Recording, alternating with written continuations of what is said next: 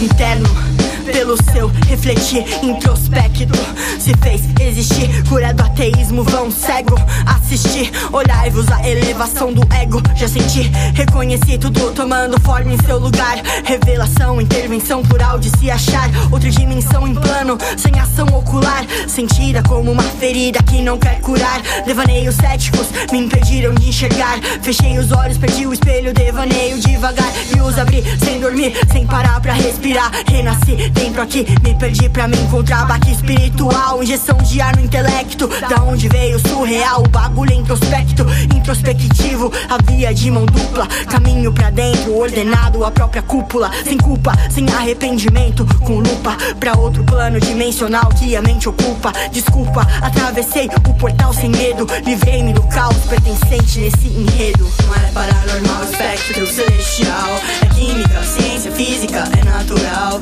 inato aos meus sentidos, reação conectiva a pontos da própria mente não visitados ainda.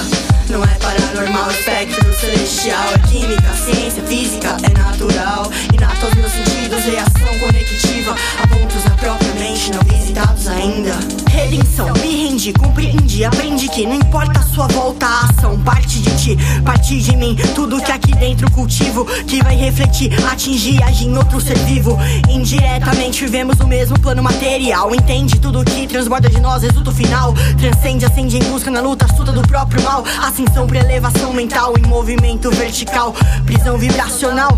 Eu sabia, algo dentro de mim já gritava, dizia, agia, me fazia reagir, reagi um dia, subi, elevei, fundi e me fiz só de energia. Resplandecia, meu corpo não correspondia, nem poderia, nesse escopo eu já não pertencia. Foi louco, me despertou um novo mundo ao eco, sistema cerebral, oceano plano em paralelo, flagelo em resquício ao meu ser inteiriço. Por isso revelei, não faço mais parte disso. Perdi as certezas, perdi também as dúvidas, enterro sem culpa pela arte o que se refuta. Não é paranormal, espectro celestial, é química, ciência, física, é natural, inato aos meus sentidos, reação conectiva a pontos da própria mente não visitados ainda.